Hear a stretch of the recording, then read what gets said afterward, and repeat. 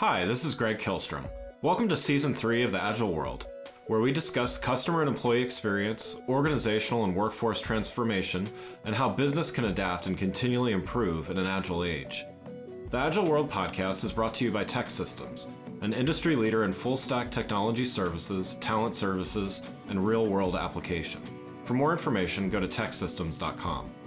To read more about the topics discussed in this show, you can go to my website at theagile.world and read my latest articles, or get a copy of my latest book, The Agile Workforce, now available on Amazon and other retailers. My name is Greg Kilstrom, and I'm the host of the Agile World podcast. Today we're going to talk about the small and mid-sized business and how they can successfully create great brand experiences. To help me discuss this topic, I'd like to welcome John D. Hanson, President, Consultant, and Speaker at Accelerated Revenue. John, welcome to the show. Thanks, Greg. I'm going to give a plug for you right off the top. If anybody has yet to read The Center of Experience, I've thoroughly enjoyed that book, and that's what got me introduced to you and what you do. So get this book added to your reading list. I guarantee you'll enjoy it. Thank you for having me on the show, Greg. Yeah, no, thank you. I appreciate the plug as well. So looking forward to talking with you. I know you and I have had several conversations, but glad we're recording this one for others to be able to listen in on. So why don't you start by giving a little background on yourself and what you do? Sure. So I started my own consulting firm in January of 2020. It looked like we were going to be in the black in April, had speaking gigs and consulting clients lined up. And then, like a lot of people, the pandemic disrupted all of that. Well, 2 pivots later, and I'm in the best opportunity of my life. I work with great leadership here at Accelerated Revenue, and been entrusted with growing that arm of the business, which is consulting, keynote speaking, and workshop facilitation. And I think what's unique about us, Greg, is that we have a 3-prong approach where we, through education, help a client understand both the cost savings and how important culture is, customer and employee experience and productivity. And then we also address cash flow, and we do this through a fractional model, very similar to yours, where we bring in fractional experts for whatever the business needs to fit their goals, their budgets, because small and mid-sized companies, they need this. 99.6% of businesses in Ohio, the state I live in, are small, 100 employees or less, according to the SBA. So the need is everywhere. And ours is so unique that we can work within the small and mid-sized companies' budgets and goals, whereas the larger companies that can charge what they charge, can't afford that, or don't want to take a chance on a solo consultant that's trying to do everything themselves.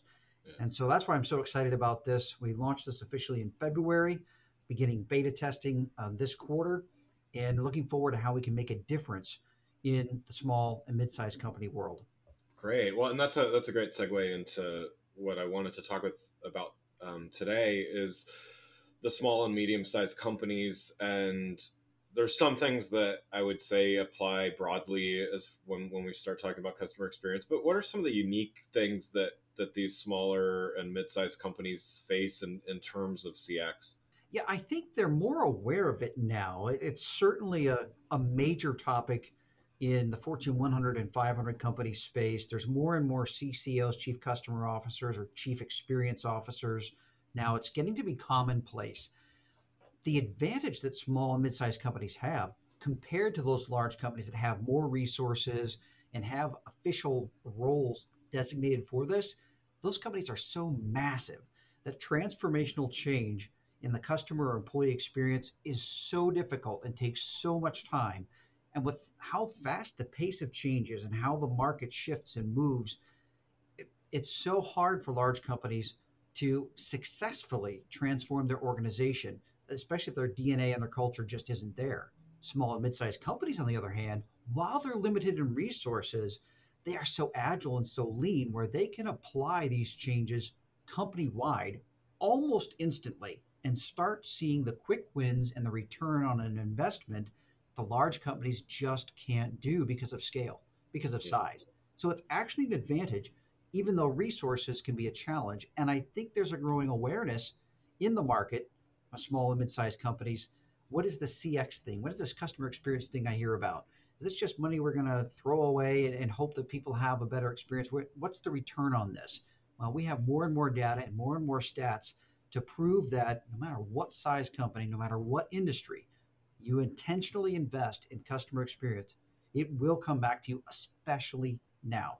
You kind of mentioned a little bit about this when you're describing what I would call agility in these smaller organizations. But when a smaller org is competing with a larger company with deeper bench, more money, more customers, more established, perhaps in many cases, what are some other ways, maybe even different ways, or what are some ways to use that agility and that ability to be nimble that helps them compete better with larger organizations? I would say the fact that they can get the voice of the employee and the voice of the customer that much easier because they don't have to sift through hundreds, if not thousands, of employees and customers. They can identify in a day who are your top clients and who are your employees that are fully bought in, that do a great job, whatever their role is, because those are two great areas of invaluable data you can get to very quickly as a small and mid-sized company.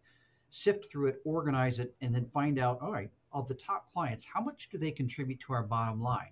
Have we engaged them for their feedback? Do they know how valuable they are to us?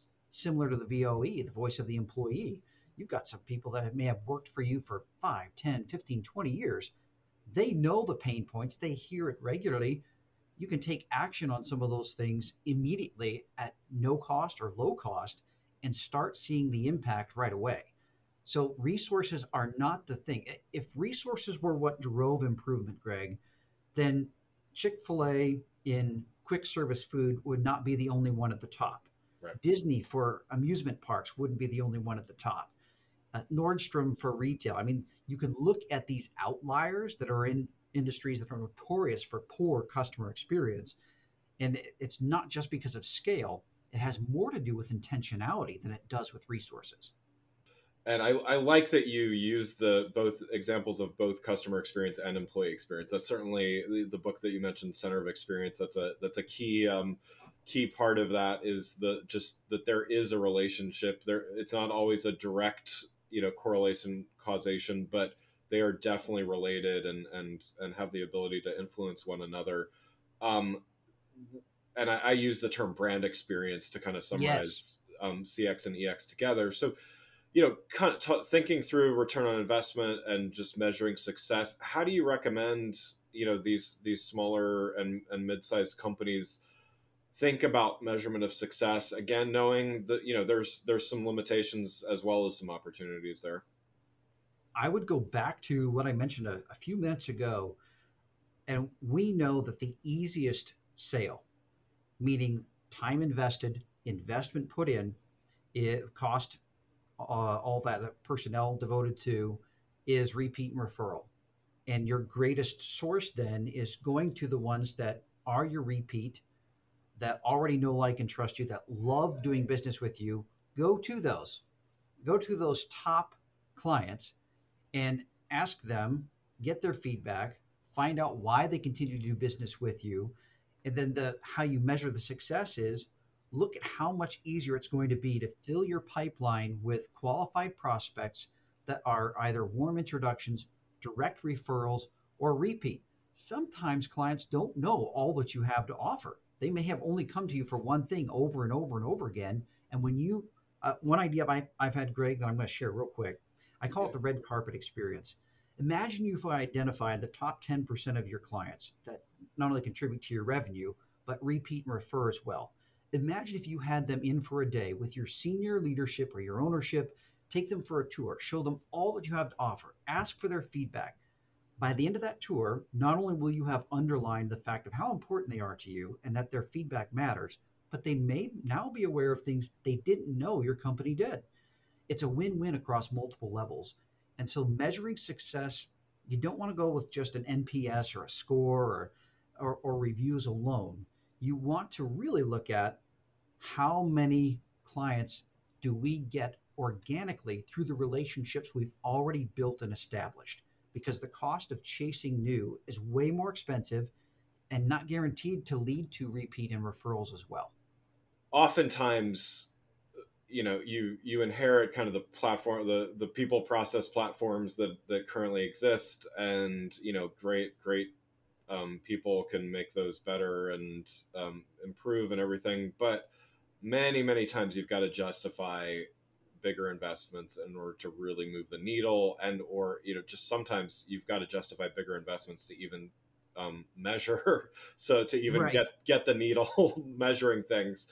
So what advice would you give to somebody that they know that they know that they're doing well, they could do better, but in order to do that they got to ask for money, and as you well know, customer experience and employee experience as well, it's not always a short-term gain scenario, so it's hard to justify those investments sometimes. What advice would you have to somebody that's trying to justify, hey, I need some more resources, whether it's time, dollars, or both, to make bigger improvements and really get better results?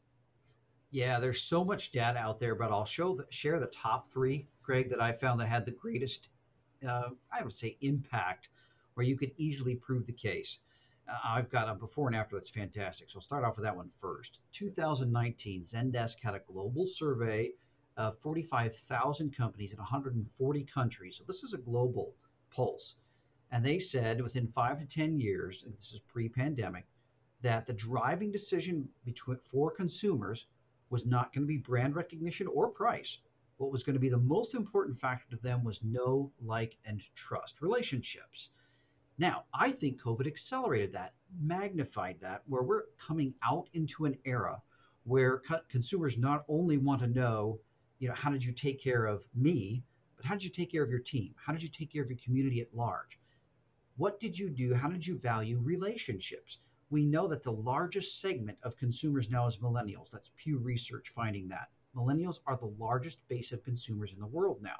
Their value set is tremendously different from my generation, that's Gen X, and way more different than the generation before of the baby boomers. Relationships are central to them. They'll even pay a little bit more, and we have enough data to prove this. Consumers will pay more for a better experience. So you've got that one. You've got Bain and Co. that says that the cost of acquiring new is 5 to 25% more than existing, or referrals from existing clients. We have a Harvard Business Review that says that the impact of having a great customer experience, the likelihood of them repeating with you is in the high 80%. So if clients of ours or prospects or a business owner listening right now is like, customer experience, I hear it, I see it, it makes sense, but what's the ROI? You can find, just if you just track down those three resources, Zendesk, Bain and Co., and Harvard Business Review, and you do that under a customer experience search, you'll find all kinds of ROI stats that are proven to work. And here's the biggest one. We already know that the marketplace has gone to this value relationship based decision making when it comes to buying. The proof of that is that the companies in notoriously poor industries have phenomenal customer and employee experience. I'll give you an example. Chick-fil-A is now the number 3 chain in the US after McDonald's and Starbucks, and they're only open 6 days a week. Yeah. They're in a quick service industry. You can get a chicken sandwich anywhere. But why do they do it? It's because of the customer and employee experience, and because it's so intentionally and systematically done. You go to any Chick-fil-A in the US, you are going to have the same quality of experience because it's baked into their DNA. And a company of any size, small, medium, one location, multiple locations, you can roll this out, but it's going to take intentionality. It's going to take investing time and resources. And most importantly, I would say this, Greg, bring in a trusted third party. The reason I say that is not just because I'm a consultant, it's because there's proof that if you have another trusted party that does not have a direct relationship, it is more likely that your team is going to buy in than you saying the exact same thing. Yeah. It's that third party verification that business team members need to hear to say, all right, our boss has been saying this. Yeah, it sounds like a good idea. I see it everywhere. But here comes this expert that's done it in other locations for other businesses, well researched. We like and trust this person. We're going to do it. It's not because they don't respect the business owner. It's because they need to hear another voice saying the same thing so that there's verification that, okay, this does have merit. and they're more likely to buy into someone they don't have a close relationship with. And there's proof of that as well.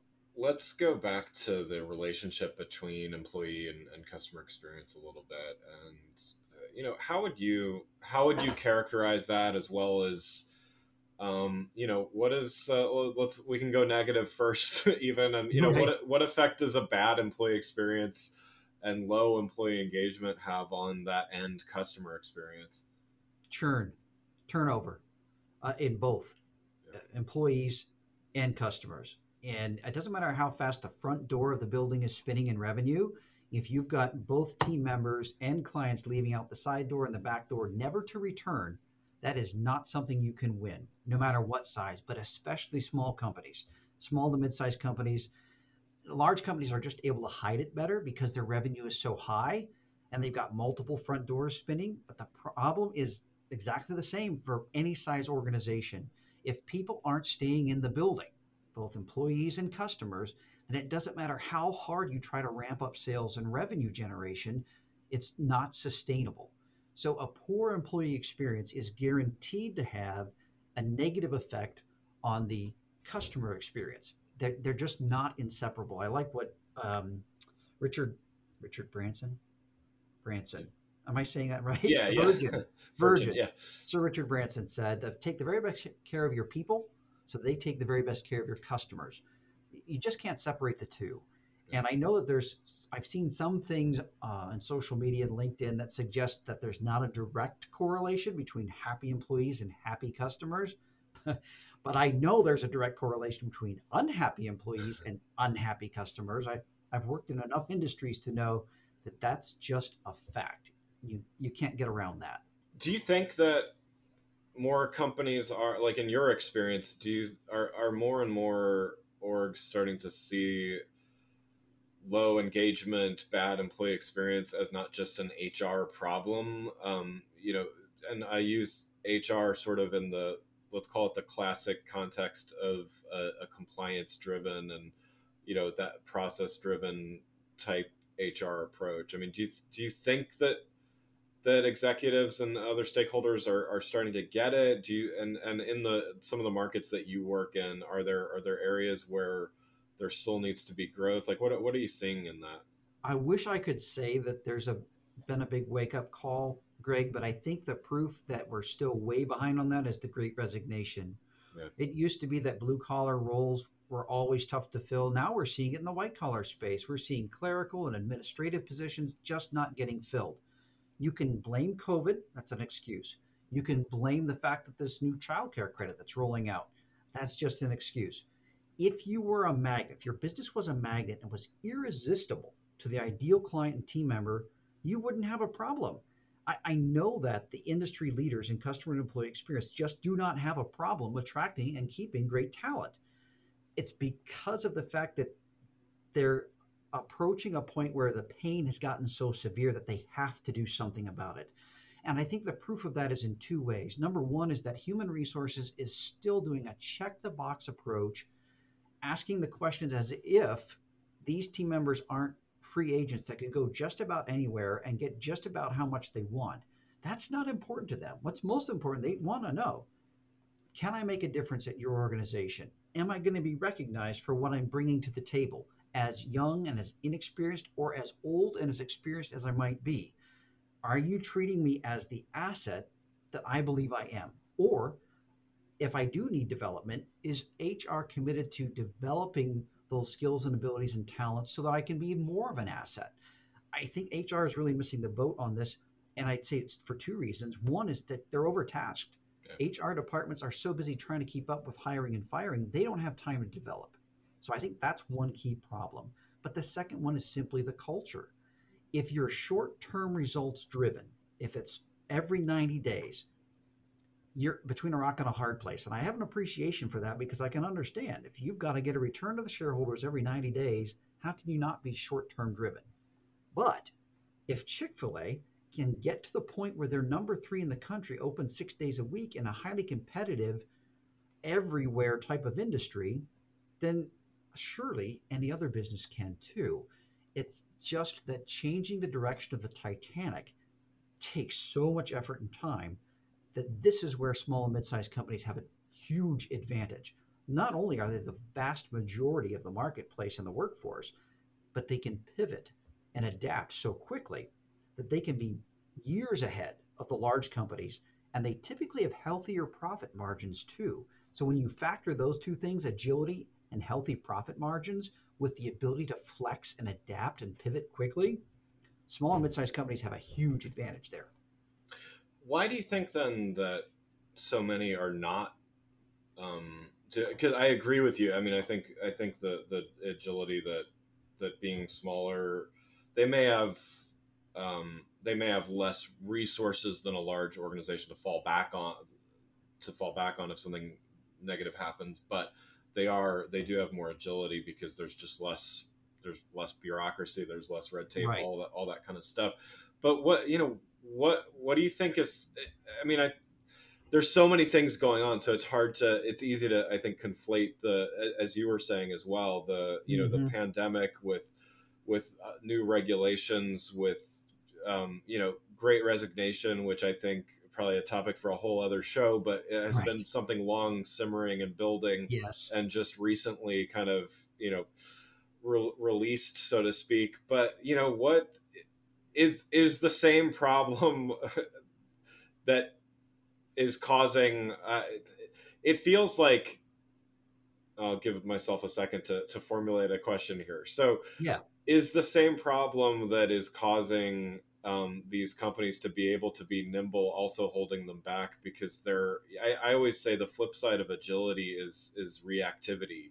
To me, agile is a scientific, methodical way of approaching things that is thought thought of it in shorter increments, but it's not reactive in a, oh my god, the sky's falling 24 hours ago and let's change everything. Do you think it's kind of a double-sided thing like that, or what do you think is holding back from embracing this? Three things come to mind right away, Greg. And I would say the first one is the illusion of success. Simply because your doors have been open for 10, 15, 20, 25, 30 years does not mean that you're a healthy, thriving organization. Yes, you Yeah. are still in business compared to plenty that have gone out of business, but that can be an illusion of, hey, our doors are still open. We're doing great. Well, maybe now, but we know that the pace of change is so rapid. If you're not adapting, then and learning what's going on in the workforce and in the marketplace, eventually you get behind, you get in survival mode, and you get to the point where you're just struggling to keep the doors open. And you're like, we were doing so well, we were open for so long, and it seems like, quote unquote, overnight, the company starts to decline or goes under. Well, that didn't magically happen overnight. One book that I highly recommend is How the Mighty Fall by Jim Collins. Not that big of a book compared to some of his others, but it really highlights the point that there are phases that companies go through before they get to the point where it's clear that the ship is sinking and going under, stage five. But there's things that kind of lead up to that, where stage three is kind of the pivot point. Once companies get to stage four, which is desperation, then you see all kinds of things going on, efforts to prop up the sinking ship that aren't working because stage five is where it goes under, gets bought out, or it's existing, but it's never the same as it was before. So I think the illusion of success, busy times can mask a lot of problems. So if you're doing quite well in spite of a pandemic, that can mask the issues that are still there. It's just your revenue so good that in business is so good, you don't feel there's a need to address it. The second thing I would say is the pace of change. Pre-COVID, I had a great presentation, got to see one by a PhD, that she said that the pace of change at the beginning of the century was companies could reinvent themselves every 78 years. 78 years. Wow. Fast forward to the 80s, about every 15 years. Now, if you look at it, where we're in the 2000s, it's every 5. So the pace of change, now reinvention does not mean something totally different. You got to change our product service. It just means how you deliver it, how you package it, how you present it.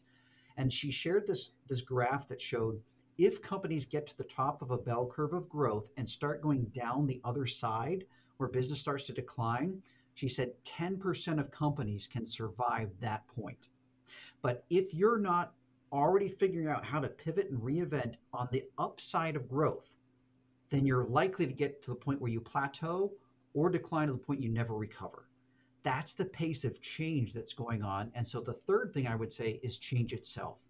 I know it sounds kind of basic, and we've heard this so many times before, but I read a great book by Dan and Chip Heath called Switch: How to Change When Change is Difficult or Change is Hard. And it's all about change management, which is an actual process. But here's the thing, Greg: change management, if you don't have someone with that has that in mind and is aware of the pace of change, meaning every 5 years, and it could get even faster than that, you're already automatically behind. So I think those three factors: the illusion of success, the pace of change, and then just the resistance to change itself. If you're not aware of those things, not planning for those things, then you're in what you called very accurately a reactive situation, which is survival. If you want to thrive, then you've got to be proactive. And Yeah. those are some factors I think businesses need to seriously consider and invest into so that they can stay ahead. Well, so one last question before we wrap up.